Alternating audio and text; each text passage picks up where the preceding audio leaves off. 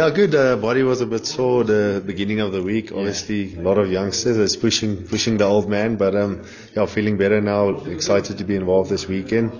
It's been a long time since I've played here, so yeah, it's great to be back in Bloemfontein, and really looking forward to tomorrow night. Bloemfontein and the Free State is a rugby province. People love the Cheetahs. I love supporting the Cheetahs, and what Franco said in the press conference is like the guys want to play well, a brand of rugby that people enjoy watching, and also being proud, being a Cheetah supporter. So that's important to the team and to Franco, and I think the guys have really showed that the first two rounds in the Currie Cup, and hopefully that can continue. We haven't really sat down and really made a plan, but yeah, obviously there's good competition in my position. Tian is a captain, he's done a great job, and you can see the influence that he's got in the team. The guys have a respect for them, and I'm hopefully off the field I can bring a bit of experience and knowledge from my side as well, from the last few years that I've been playing the game. But I'm also still learning, still